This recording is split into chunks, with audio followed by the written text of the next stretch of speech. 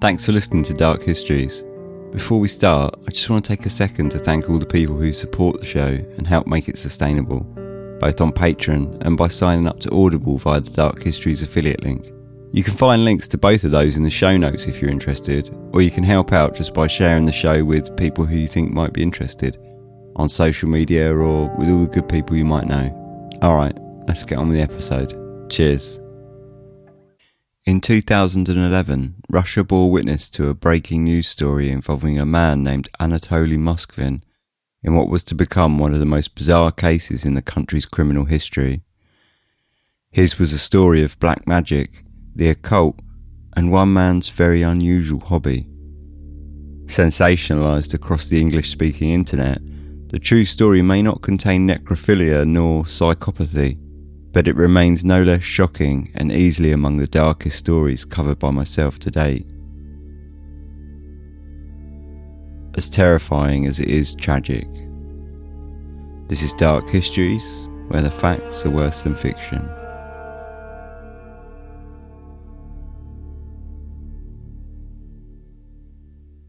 Hello and welcome, Season 2, Episode 19 of Dark Histories. I hope you're all very well. Today we're going to be talking about a subject which I actually started writing in way back in Season 1. At the time, I felt it was maybe a little bit, I don't know, it was a bit challenging maybe, and I put it to one side. But I always have sort of wanted to retread it and come back to it at some point. And, you know, with it coming up to Halloween, I thought, you know, we can deal with a little bit of creepiness. But quite aside of that, I actually ended up finding that it's a lot deeper than that. I still think it might be a little bit divisive and perhaps a little controversial, but got to do these things. Anyway, before we start, I just want to say thanks to the new patrons.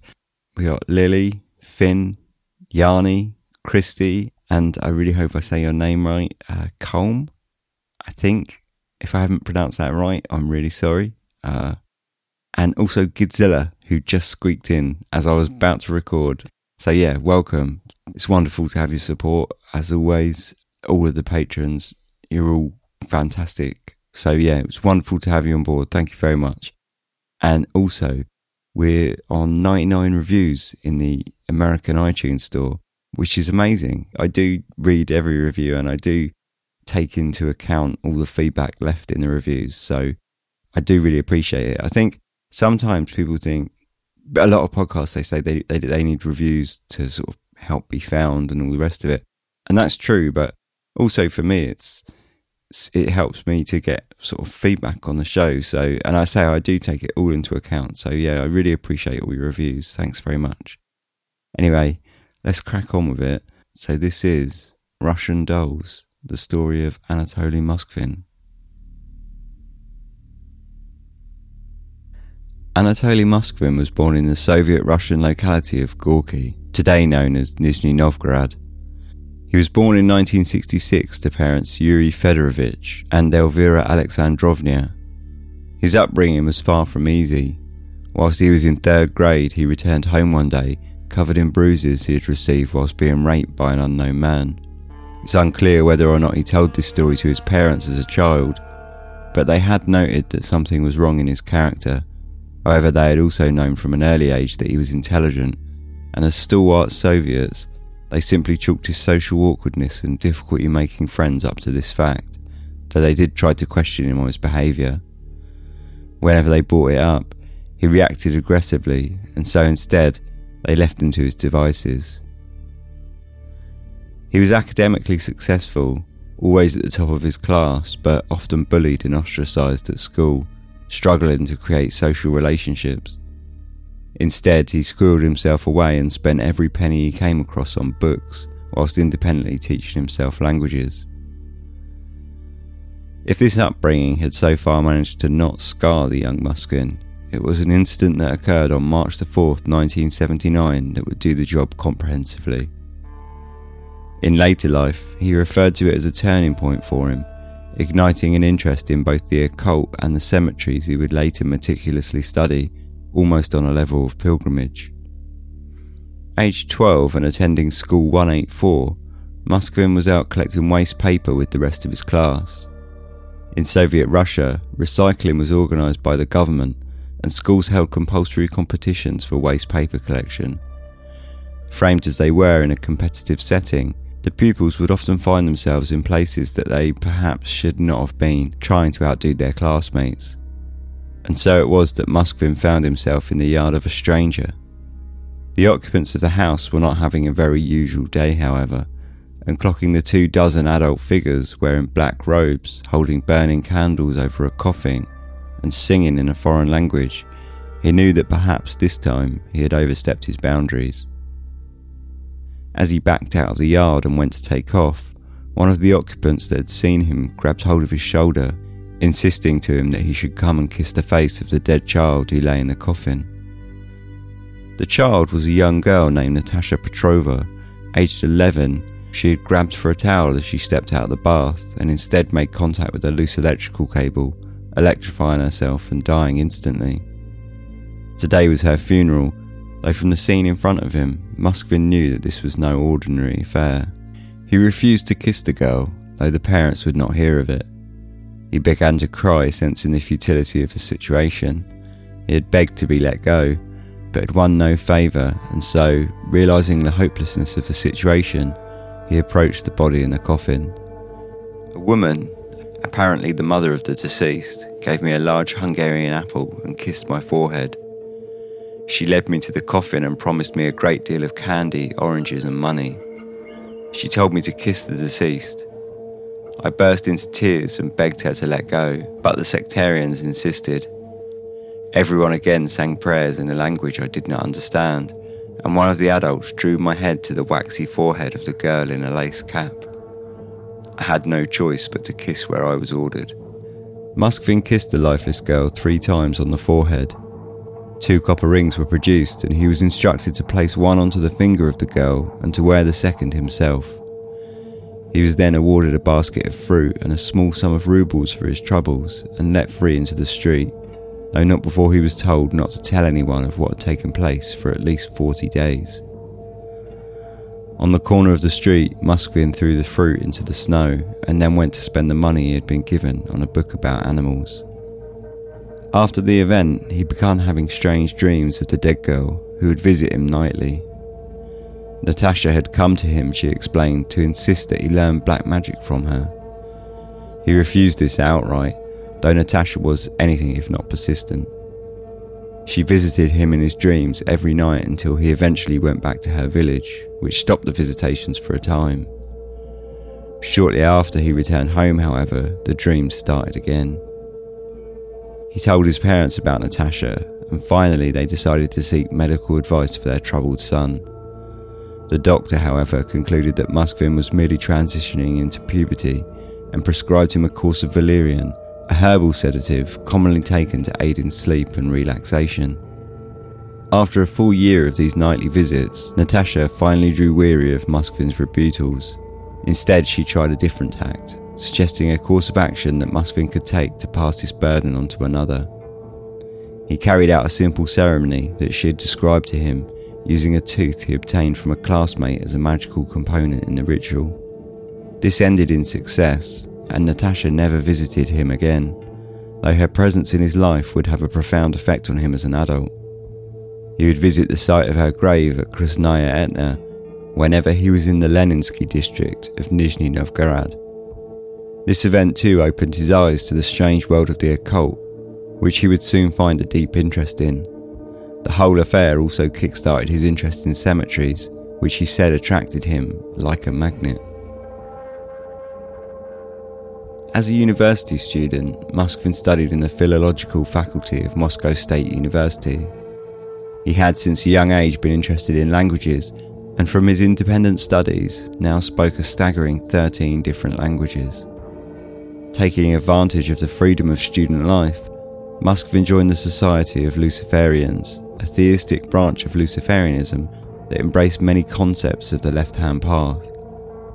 He took part in rituals involving dead animals, passed a test to become a black magic user, and vowed celibacy and abstinence from drinking and smoking.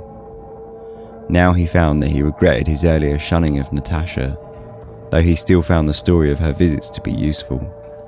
In the era of perestroika, I decided to study magic. Knowledgeable people did not refuse to teach me after I told them the story of my marriage to Natasha.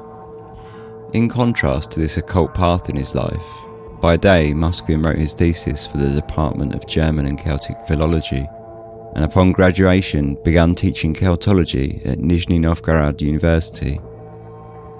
He published 2 Russian to English dictionaries, as well as a dictionary of foreign words and a dictionary of school phraseology aimed at school-aged children. His colleagues found him to be kind, punctual, and a genius. This came at a certain social price, however, and many regarded him to be somewhat eccentric, whilst others found him straight difficult to get along with. Following several disagreements with some of the staff at the university, he left this position, instead focusing on writing and tutoring. His mother later explained how he enjoyed communicating with the children, and he was popular as a tutor, teaching predominantly languages, though he also tutored various other subjects from history to literature. In 2003, Moskvin met Yulia Granova, a young woman whom he much admired. Yulia was spiritual and concerned with Indian religions, and the pair entered into a non-sexual relationship, with Yulia playing a role somewhat akin to a muse to Moskvin, whilst he continued to write. The relationship satisfied Moskvin's need for socialisation, whilst allowing him to maintain his vows of celibacy, and Yulia was happy enough with the arrangement, having suggested it herself.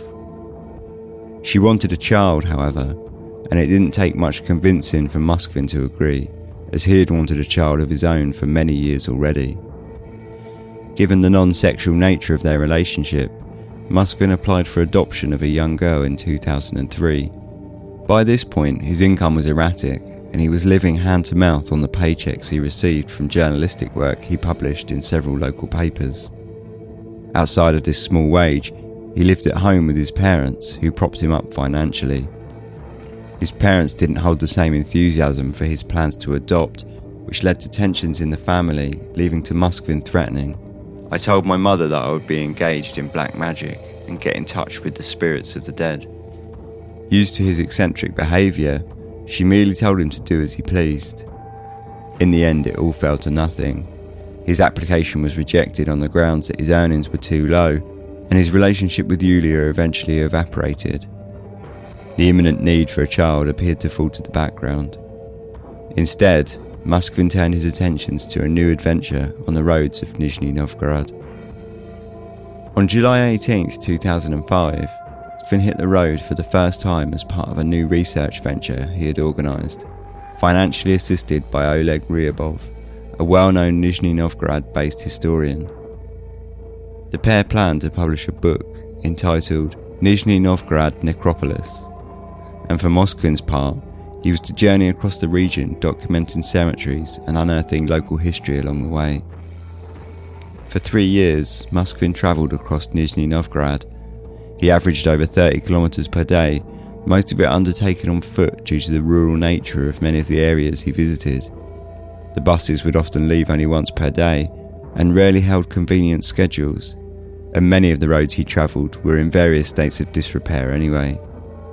As he walked, he read books. My legs walked on the roads, my eyes walked on the lines. In general, he arrived in the cemeteries by the evenings, and he would spend the remaining daylight hours scraping the moss from old headstones with a chisel, writing the owners' names, dates of life and death, and any other information he could muster into a notebook with a pencil. He slept where he could, though oftentimes his bed was in the stone entrances of the cemetery, a haystack in a field, sawdust piles, or at lucky times, he would find a cemetery with a lodge and use that for shelter. One night in a Muslim cemetery in Sagachsky, he slept inside a coffin that had been kept in preparation for a future burial. The next morning he was awoken by 2 very surprised gravediggers, who fortunately for Moskvin were already drunk and were as startled as himself, which allowed for the situation to be smoothed over with a level of joviality. He never had any problems from police, he noted, as they never toured the graveyards, only the lazy officials who drove their cars to secluded areas to sleep rather than patrol. On the occasions he was stopped and searched, he always showed them his academic research materials and was allowed to continue on his way. He was not always so fortunate with civilians, however, and in 2006, whilst documenting a cemetery in Betalinski, he was approached by a group of a dozen drunk men who were out celebrating a wedding. They accused him of robbery. He pleaded with the men to be taken to police rather than beaten, and when they arrived at the station, the officials smoothed the situation and drove him to the edge of town, warning him not to return. On another occasion, in September of 2006, he was visiting a cemetery in Pavlovo when he was mistaken for a priest by a trio of two drunk guys and a drunk woman who were mourning by the grave of their recently deceased daughter. When they asked him to sing with them, he declined, explaining he was no priest, and he turned to leave.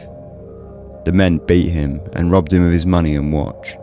However, the next day, Moskvin revisited the gravesite, noted the name on the headstone, and reported the affair to police, who followed up the lead and promptly arrested the men. Outside of the difficulties the research threw up with drunk locals, the sheer exhaustion of it all took its toll on Moskvin. In 2006, he noted that the weather was unusually rainy throughout the summer, and in 2007, it was unusually hot, leading him to drink from puddles. It was safe to say that the work was exhausting, and Moskvin attributed the exertion of the years he spent trekking across rural landscapes to research the graveyards for greying his hair and thinning his hairline. It wasn't all struggle, however. He noted also the general hospitality of many people who bought him food and drove him between various rural villages free of charge. In the end, it was all for a good cause, he would remind himself. Many records had been lost during the Soviet regime, and Moskvin did not find the reports from newspapers to be trustworthy. Even before the Soviets, he noted that the handwriting and the general poor condition of old documents made the information extracted from them far from trustworthy. It was far better, he insisted, to get out on the roads and do the work for yourself. Between 2005 and 2007, Moskvin visited 752 cemeteries in 35 districts, uncovering the pasts of over 1,000 people that had been thought to be lost to time. Quite aside from the research work for his upcoming book, this pilgrimage held a second, rather more disturbing advantage for Moskvin, one that would overshadow any of his previous works of writing. Between 2006 to 2010, after his research into cemeteries, Moskvin wrote for various papers, including the Nizhny Gorodovsky Rabochki, where he wrote twice-monthly pieces on cemeteries and history, and in the Nizhny Novgorod Worker, writing on various historical subjects. Never one to shy away from the taboo, he wrote an article concerning the Mongol-Tatar invasions of Russia between the 13th and 15th centuries, which accused the invaders of raping thousands of women. This drew both criticism from the public, as he found himself accused of extremist activity against the Tatar people, as well as interest to the E Division of the MVD, the Russian Department of Internal Affairs anti-terror outfit. In 2008, Moskvin published a book on the history of the swastika as a solar symbol up until the 19th century. This drew attention upon him once again. This time he came under fire and was accused of being a fascist, once again pricking the ears of the authorities. After the 2011 Domodedovo International Airport terror bombings, Moskvin visited a Muslim cemetery and painted tombstones along with affixing newspaper reports to headstones containing names of the deceased. This had followed a flurry of anti-Muslim activity in the area and desecration of Muslim graves around the region, and prompted the E Division, who had been following him for some time now, to take action. On the 2nd of November 2011, they raided Moskvin's apartment. Rather than extremist materials, however, they found something far, far more disturbing. Inside the apartment, officials found 29 human-sized dolls, dressed in women's clothing and painted with crude makeup. Some of them had music boxes embedded into their chests, allowing them to speak. The scene of these dolls, propped up around Moskvin's room and stored in the garage, would be quite strange enough. However, the dolls held a darker secret. As the E Division began searching and clearing the apartment, They noticed the dolls made a rattling sound when they were picked up and shook. They opened one up and found that stored inside each one was the mummified remains of a human body. Moskvin had been collecting more than just history from the graveyards of Nizhny Novgorod. As the E Division tore through the apartment, they found more and more dolls, 29 in total, all dressed in outfits of paper and cloth and arranged throughout the rooms. They carried each one out of the house to be placed on the back of a truck in front of the gathering crowds of journalists and locals who watched on in curious disbelief of the stories they heard filtering into the streets through whispers and gossip. The story was too much for papers to resist, and by the next day it blew up nationally with headlines dubbing Moskvin the puppeteer. Following the arrest, his father was hospitalised, suffering a heart attack. His mother was also hospitalised for a period, blaming her poor health on the shock of their son's arrest. Despite living with the dolls for so long, they held fast to the story that they had no idea what was inside the macabre effigies. They appeared like crude papier-mâché dolls, and in the past, Moskvin had held an interest in Russian dolls, so his parents just assumed it was an extension of that interest. A friend of his parents spoke of their shock in a later interview. The dolls didn't turn up suddenly. Moskvin had built up the collection over 10 years. All of them were kept in his room. There was only one in his parents' rooms, which he named Masha. His parents had no idea. When friends visited, they often remarked on them as works of art, calling them puppets. They just never thought they might contain mummified humans. The only concern his mother had was that at times he would talk to them. "Are you a child?" she would say. "Why do you play with them?" On one New Year's Eve, Moskvin introduced Masha to his aunt, after sitting her at the family table. "This is Masha," he said. "Do not be afraid of her." All of the dolls were found to contain the mummified remains of young girls who had suffered tragic and often violent deaths.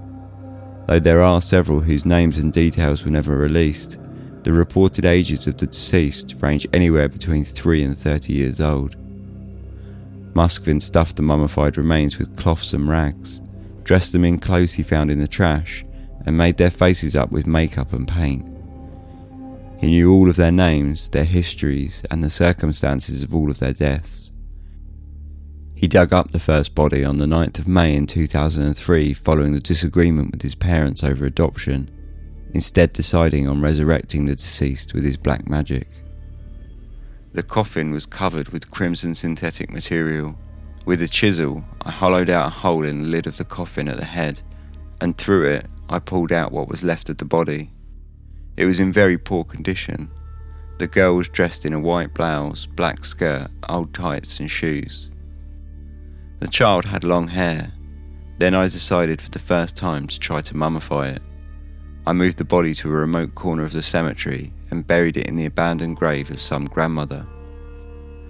To properly mummify the body, you need soda and salt in various proportions. I bought these substances in the store. I found old stockings in the garbage dump and made bags from them, pouring soda and salt into them and tied them to the remains. I changed these bags once a week. If people paid attention to me, I said that I was there to feed the birds. On July 25th, 2003, I wrapped the body in different clothes and carried it back to my home in my backpack. Within 2 days, I restored the body. I stuffed rags inside, and then I sewed the body with threads and made a wax mask on her face, and then covered it with nail polish, which I found in the trash. After that, I put on her clothes, which I also found in the trash. Some of the dolls had buttons for eyes, whilst others had masks made from soft toys. Whilst in custody awaiting trial, Moskvin cooperated with police investigations detailing the various cemeteries the bodies had been removed from, as well as supplying the names of the girls he had exhumed. On the 12th of May, he gave an interview to Russian journalists explaining how and why he had collected his dolls. "The thing is, I'm practicing black magic. I wanted to revive them. I felt sorry for these children who could still live and live. I kept them so that when science learns to fight cancer, it can later revitalise them. Genetics are developing now very rapidly. I felt sorry for all these children." I am an expert in Celtic studies and studying Celtic culture. I noticed that the Druids had a tradition of communicating with the spirits of the deceased by sleeping on graves. When I studied the cultures of the peoples of Siberia, specifically the culture of the ancient Yakuts, there too I found a similar practice. I also began to sleep on the graves of the children who, like me, the spirits of the deceased children came to me. Accordingly, I checked whether it was demons that came or whether it was spirits. I collected all the information I could. Then, if possible, I checked this information. I was convinced that the spirits of the dead children really came to me. At first I slept on the graves, then I adjusted, because it was not convenient to sleep there. Instead I carried the bodies where it would be convenient for me to sleep on them. I began to dry them and bring them home. This was done very cleverly and slowly, one at a time, so nobody knew about it. I studied the theory, the technology of mummification from all available books. I studied the ancient Egyptian scripts. I went to Moscow specifically to study the whole thing. The journalists went on to ask him what he did with them whilst he kept them in his home. I talked with them. We had a hierarchy, our own language. We had, respectively, our songs. We had our own holidays. We had our own inner peace. My parents saw almost nothing of this, and I did not let anyone else into this world. As a rule, my parents left the house for summer, leaving in April and returning in October. At this time, we were engaged in this world. I guess I really explored all that I could explore in this area of black magic. To be honest, I had my favourite children.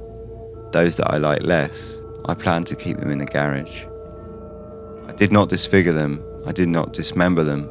I applied all of my work gently, affectionately, politely. I even tried not to swear in front of these children. The fact is that I suffered very much from loneliness, especially during the summer period when my parents were not there, and when they took the cat. I sat them down, they had holes drilled under their eyes. I showed cartoons to them. I played children's songs. I myself sang songs to them. Ordinary children's songs that I would sing when I have a live daughter. After that we ate together, or rather, I ate. I just offered them food, as it is in the Celtic or Yakut tradition. I have been studying child psychology for about 10 years, preparing for the upbringing of a child. I have experience of communicating with living children from my tutoring. What I would do with living children, I would do with these. I treated them as if they were alive. They were just temporarily dead. Muskvin spoke of how he held birthday parties for the children and celebrated special events with them. When a journalist asked if he knew that what he had done was illegal, he replied, "Yes, I realised that it was illegal. But at the time when the heroes of our science, Dubinin or Chetverikov, when they were experimenting with fruit flies somewhere in their closet, they also knew that it was illegal under the laws of Stalin's time. It was just then that genetics was banned. Now, cloning is prohibited. From the very beginning, I knew that I was committing a crime, but I was so sorry for the children that, unfortunately, cloning is prohibited in our country. It will be allowed sooner or later. I just wanted some material for future cloning, so that these children could live for a second time. I was very sorry for these children. Naturally, every time I dug a grave, I levelled it so that nothing could be seen, so as not to disturb those who were relatives. The fact is that for 10 years, this was kept secret, so I knew that none of the relatives of the deceased would ever know about this. I did everything neatly. I was not arrested in a cemetery. The MVD came to me on quite another matter, and accidentally they found the dolls. Nobody knew what I made these dolls from. Even my parents did not know. Terrifyingly, when asked why he did it all, he remarked that he wanted a child, a daughter of his own that he could share all of his knowledge with. The dolls were, for Muskvin, a twisted surrogate. The children that I liked, I dried, resurrected, and brought to my home. In May of 2012, the trial of Anatoly Muskvin began. Though he faced 5 years imprisonment, he was quickly deemed as insane and exempt from any criminal liability. A psychological evaluation diagnosed him with paranoid schizophrenia, and on the 27th of September 2013, he was sentenced instead to compulsory medical measures. This essentially imprisoned him in a psychiatric clinic where his case is reviewed on a 6-monthly basis and could see him locked away for the rest of his life. During the trial, families of the girls he had mummified shouted out to the judge to imprison him for life, whilst others shouted for the death penalty. Eventually, neither prosecution nor defence appealed the outcome. He was ordered to pay compensation of up to $75,000 for moral damages to the families of each child, though interestingly, the father of one of Moskvin's dolls rejected any compensation. "I would not take anything from Moskvin. After all, he treated my daughter better than I had during her life. He dressed her, put her to bed, read her fairy tales, and showed her cartoons." This split in opinion seen at the trial is one that echoes throughout Russia and remains until this day, shaping the current events surrounding Moskvin's incarceration. In June of 2015, Moskvin's usual hearing was to take place to extend his stay in the psychiatric hospital for a further 6 months. However, on this occasion, things went a little differently. As the hearing was about to begin, the judge assumed all would go as it had previously, but this time, Moskvin had a new lawyer. Violetta Volkova, the same human rights lawyer who shot to international fame when she defended the feminist punk band Pussy Riot, openly speaking out against the Russian regime and judicial system. It had been reported that Moskvin had been beaten regularly by both guards and other patients, placed in isolation and not given freedom to leave his room, though his family may visit him daily. His mother claims he is fed up to 15 tablets a day, including many sedatives, leaving him unable to write, often dribbling on himself and sleeping for large portions of the day. Volkova gave new demands for Moskvin, insisting that he be transferred to an independent clinic in Moscow for re-examination, expressing distrust for the psychiatric doctors in Moskvin's current institution. Alongside Violetta, Moskvin has spent the last 2 years pressing for release and to continue his treatment at home as an outpatient. In 2018, this edged closer to reality as the case for release gained the backing of his current doctors. The hearing is due to take place on September the 27th. That's in 4 days' time for anyone listening to the podcast on its day of release. Whoever hired Volkova did so in some secrecy, though some have speculated it to be a TV station hoping to profit from the back of his release, whilst others have put forward theories of an arts group in Moscow or a human rights group. Despite this, and knowing full well of the poor treatment he had been given during his incarceration, his own parents do not wish for him to be released, fearing he would simply repeat his crimes. On the flip side, he appears to have met a future bride, an anonymous 25-year-old lady who studied at the same philological faculty he graduated from so many years ago. The fate of Moskvin's future is still up in the air, and his previous court hearings have suffered from several postponements. In fact, the hearing due in 4 days has itself already been rescheduled from its original date of the 12th of September, but it does appear that the tale of Anatoly Moskvin may soon turn a new page. If he is to be released, Moskvin has expressed interest in returning to work, translating written works in Moscow, and marrying his mystery bride. At least this time, his wife will be alive.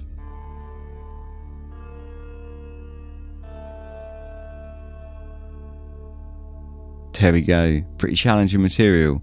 Take a few to regain your composure. We'll have a couple of adverts, and then I'll come back to sort of talk about my feelings about the whole thing and go through it all, I guess. So today, I've got a promo for another podcast to play you guys. The subject matter is a little different, but it's run by my good friend Trent, and he's a single dad and he's putting out a podcast about being a single parent, documenting his own struggles, and we'll be getting guests and such to talk about the various ups and downs. Like I said, it's a little different subject matter, but I think it's a great idea. I certainly can't pretend to know what it's like to raise a child in any situation, so I wanted to introduce the show to you guys, and if it can help someone out knowing that there's others out there in the same boat as them, then that's all good. Anyway, here's the promo so you can hear about it in his own words. Only getting to see your kid half the time can be hard on any parent. The ins and outs of navigating life as a parent in this situation can often be confusing and frustrating. Well, in my new project, the Part-Time Parent Podcast, I'm going to attempt to explain through some of the issues we have as parents living a life with joint custody. You can find me on Twitter at PTParent or Part-Time Parent Podcast on iTunes and Google Play. So, come join me on my journey as I document myself trying to be a better dad and potentially giving helpful advice. Ads are a pain in the butt, right? So do you want to know a good way to avoid listening to them? If you sign up to Dark History's Patreon, you get ad-free versions of the show with early access to episodes, access to bonus content, stickers, exclusive discounts on the t-shirt store, and all that other good stuff. You get content from me, you get videos, I give like little running commentary and behind the scenes of how I make the show. And by being a member, you're directly supporting the show. You can sign up for as little as $1 per month, and you can help make Dark Histories the best it can be. For more information, check out our website at darkhistories.com or pop over to the Patreon at patreon.com/darkhistories. Right, enough of all that. Thanks for listening, and let's get back to the episode. Welcome back. So, Anatoly Moskvin, tricky one. Possibly the most challenging, I think, that I've dealt with since starting the podcast.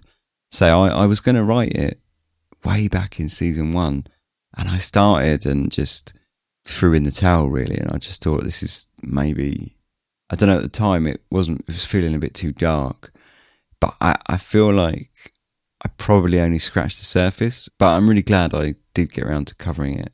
At first I was sort of going through like, what can I do? We're coming into Halloween, what sort of really creepy stories can I do? And obviously this one sort of popped out because you have ghosts and stuff, and that's creepy, but then you have people that are just, mummify children and make them into dolls. That's really creepy. So obviously I kind of thought that would be a good idea, but then I sort of obviously started researching it, and you actually realise that there's a whole lot, the case is a lot deeper than that, and actually, you start sort of learning about his kind of psyche, and you realise that actually it's much more challenging than that.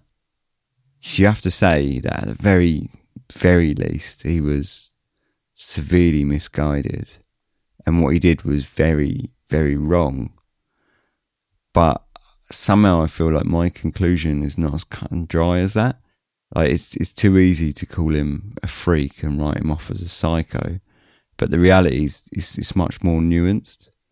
He was just really, really unwell and failed to be given any of the help that he clearly needed. I wondered about the stories of him as a child. I wondered how much the story of the kissing the girl's forehead, being forced to kiss the girl's forehead, I wondered if that was true. I can see it being true, I suppose. I don't think there's anything too wrong with it. I think possibly it was true, but it's mad, isn't it? And the thing is, the thing that makes me doubt it was just that it seemed to sort of go along with a lot of his kind of occult delusions, I guess you could say.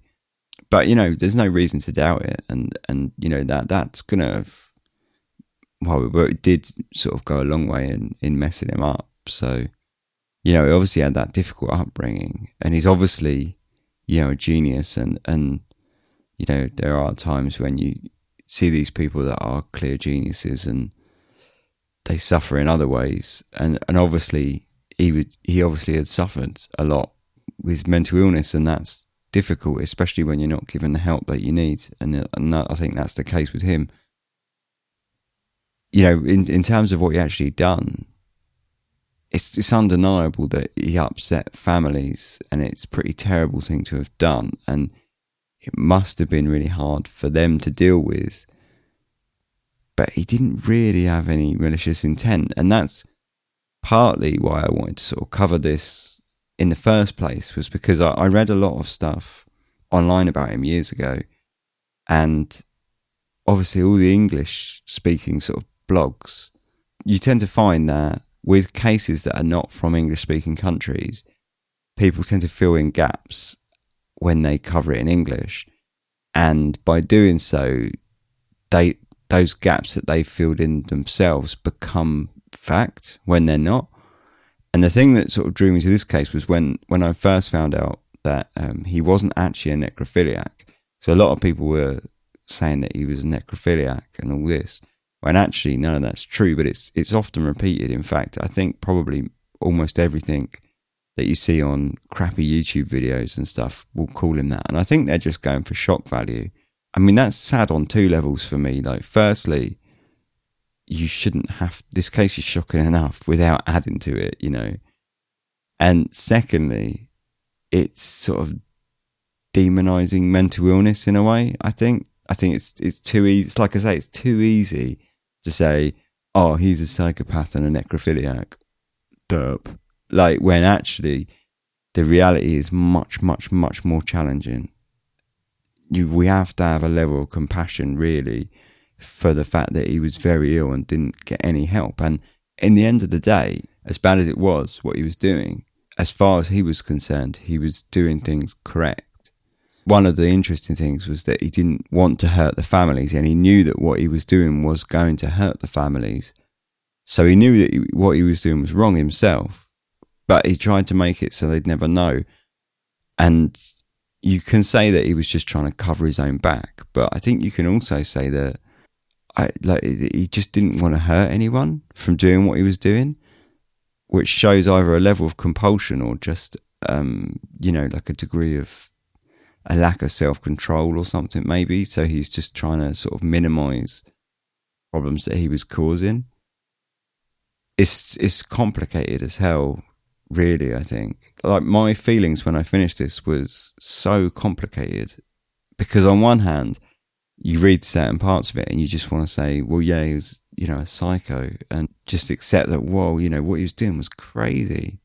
And they're the kind of parts of the story which are really creepy and interesting. And I suppose from like this is going to sound awful, but from like an entertainment perspective, or perhaps not entertainment, but from a perspective of like that kind of macabre sort of darkness that sort of draws you in. It's easy. You can sort of just sit on that part of the story and say, yeah, absolute madness. But you have to kind of really, no matter what, you kind of have to address the fact that, why was he doing this? And when you start sort of getting into that, I think you start kind of then, it changes it to something a little more, and certainly a lot more complicated, and definitely a lot more tragic. I found it interesting that his parents don't actually want him to be released. That they said, basically, just leave him in there. That I find that must have been a hard decision. I know they suffered a lot since him getting arrested. They've had threats, and their house gets raided constantly by investigators, and they can't sell their house because people don't want to be associated with it, and people don't want to be associated with them, so they don't really have any friends, and even their families kind of shun them. So I know they've had to really suffer a lot for it, and I know this is what's really interesting, is the way I sort of feel about it is echoed across Russia, really. And when you read a lot of what people think about it, that's obviously quite split as well. And I saw a lot of comments on newspaper reports, and some of them sort of say, he should be released. He's not doing anything worse than the government do every day, and things like this, which is quite interesting. And there are others that just sort of straight up call him a pervert and leave it at that. It's obviously really polarizing, but I think deep down, we've got to recognize that these people are humans. And when you come across someone like Moskvin, who did bad things but without really any intent, and you can't say he didn't hurt anyone, because of the families. He didn't intend to maliciously go about his ways. Like I say, you've got to sort of treat these people like humans and think of them as humans, and question why he's doing what he's doing. And it all came down to, for him, that partly I think he was just really lonely, partly, I mean, obviously overriding all of this was his mental health problems, but throughout that he just was lonely. He wanted children, and he felt bad for these children who he saw as, you know, having their life ended too quickly because they all died unnatural deaths. So, you know, for him, he saw all of their lives had ended too quickly, and he wanted to help them. You know, that was, as far as he was concerned, he was trying to do good. Obviously misguided. You know, you have to say he's obviously 100% misguided in that. But yeah, complicated feelings about this one. Interesting story though. At the end of the day, you have to sort of accept that he obviously did things which are very, very wrong in the eyes of everyone. So you wouldn't even say most people. I mean, what he was doing was wrong. And, you know, when you look at it, say from a shadow level, my lord, was it wrong? I mean, it was dark and messed up as hell. But, you know, at the same time, there's quite a large part of me that just sort of feels sorry for him, really, I think. Obviously unwell and didn't get any of the help that he needed. So yeah, that's more or less where I'm going to leave that, because it's not a mystery. I'd definitely like to hear your opinions. I worry a bit that it's going to be polarising and people are going to listen to me talking then and think I'm a nutcase, but that's fine. You know, I'd love to hear your opinions. Let me know what you think. On that note, you can get in touch with me, contact@darkhistories.com, and we've got some emails right now, so let's do them. Let's bring it up a bit. So we've got a first email from Nate. He says, "Hey, I love your podcast. I think you do a great job framing historical incidents in a judicious and informed manner. Any chance you do an episode on Joan Risch, or Reich? Not sure how to pronounce that yet." Alright Nate, I've never heard of Joan Risch until you emailed me. I looked it up and I loved it, and it's definitely something that I'm going to be looking into doing. Yeah, I really enjoyed sort of looking it up. It seems like it would fit the podcast absolutely. So yeah, definitely going to be doing that in the future. Got another one from Daniel, and he says, "Hey Ben, just a quick note to say that I love the podcast generally, and especially enjoyed this most recent episode about Nellie Butler. Your analysis of the incident reminded me in many ways of my own favourite historical ghost story, the Reverend John Ruddle's 1665 account of the ghost of Dorothy Dingle." Right, Daniel, that's a great name for a start. How can I not be interested? He says, "Here again, we see a ghost story which predates not only the spiritualist movement, but many of our long-standing ghost story conventions. The result is at once wholly strange and, as far as I'm concerned, entirely delightful. Anyway, I've been meaning to write for some months to express my appreciation for the podcast and your reasonable, thoroughly researched approach to true crime and the supernatural alike. And this recent episode gave me the perfect excuse." Thanks so much for that, Daniel. And Daniel included a couple of links in that, which I'm definitely enjoying working through on my lunch breaks at the moment. It's just, some of them are quite long, but they're really great. And yeah, I'd be looking into that Ghost of Dorothy Dingle as well, because John Ruddle and Dorothy Dingle just sound like fantastic names to me. Anything from 1665 with a ghost of Dorothy Dingle, I mean, I'm all over that. Last email was from James, and he said, "Really like the podcast. I discovered it on Reddit's weekly Submit Your Podcast thread on our podcasts. I was also posting a podcast on there. So I only discovered Dark Histories a couple of days ago, but I'm sure I'll get through both seasons in the next week. My podcast focuses on similar subject matter, and it's called Midnight Tales. Do you have any advice in regards to promotion for a total noob? Cheers and keep up the good work, James." James, I've got absolutely no idea how to promote anything. I'm absolutely shocking at promotion for Dark Histories. The only places I do, so this is sort of an answer for everyone, the only places I promote are our podcasts pretty much, and which is Reddit, and Podcasts We Listen To, which is a group on Facebook. So they're probably the only two places I really promote, other than sort of Twitter, but I mean, I do that sporadically, and I'm really bad at promotion in general. But for everyone, those places are podcasts and Podcasts We Listen To on Facebook. They're both really good places to not only promote a podcast, but find new podcasts if you sort of want to find new stuff. So I recommend that to everyone, really, to get involved on those places. Yeah, so I'd say, so obviously you've got our podcast covered because that's where you found me, James. But, I'll give your podcast a quick shout out. It's called Midnight Tales. So there you go. You're already better at doing promotion than me because you've reaching out to other podcasts and networking, which is something I don't really do. And it's not because I don't want to. It's just because after making everything, like researching, writing, editing, all the other guff that goes along with it, my promotion lacks. So yeah, but cheers for your email, James. And yeah, Midnight Tales, that's that. If you're interested in getting in touch, send me an email, say especially about this episode. I'd be really interested in hearing what you think. You can either just throw me an email at contact@darkhistories.com, or you can visit darkhistories.com and you'll find the links to an email there, as well as links to Discord, which you can come on and actually chat. There's also links to all of our social stuff. Next week, on the 28th, we're doing a third live stream event now. Let's call it an event. It's more like it's just a live stream. We talk about the episodes and just have a chat. Last time went on for about 3 hours. That's on YouTube. You can get involved. I post all the links for that on social media as we sort of approach it, get a bit closer to it. You can get involved with the live stream as it's happening, sort of interact as it happens, either through the YouTube chat, or if you come on our Discord, you can actually like get a space on the actual stream and come and have a chat. And it's good fun. So the next one of that's going to take place on the Friday the 28th at 9 p.m. EST. That'll be on YouTube, and I'll post links on all our social stuff for that. Other than that, if you want to support, patreon.com/darkhistories, you get early access, bonus episodes, access to archives of stuff, which is not much, but it's building up, stickers, postcards, things like that, and help support the show, and that's wicked.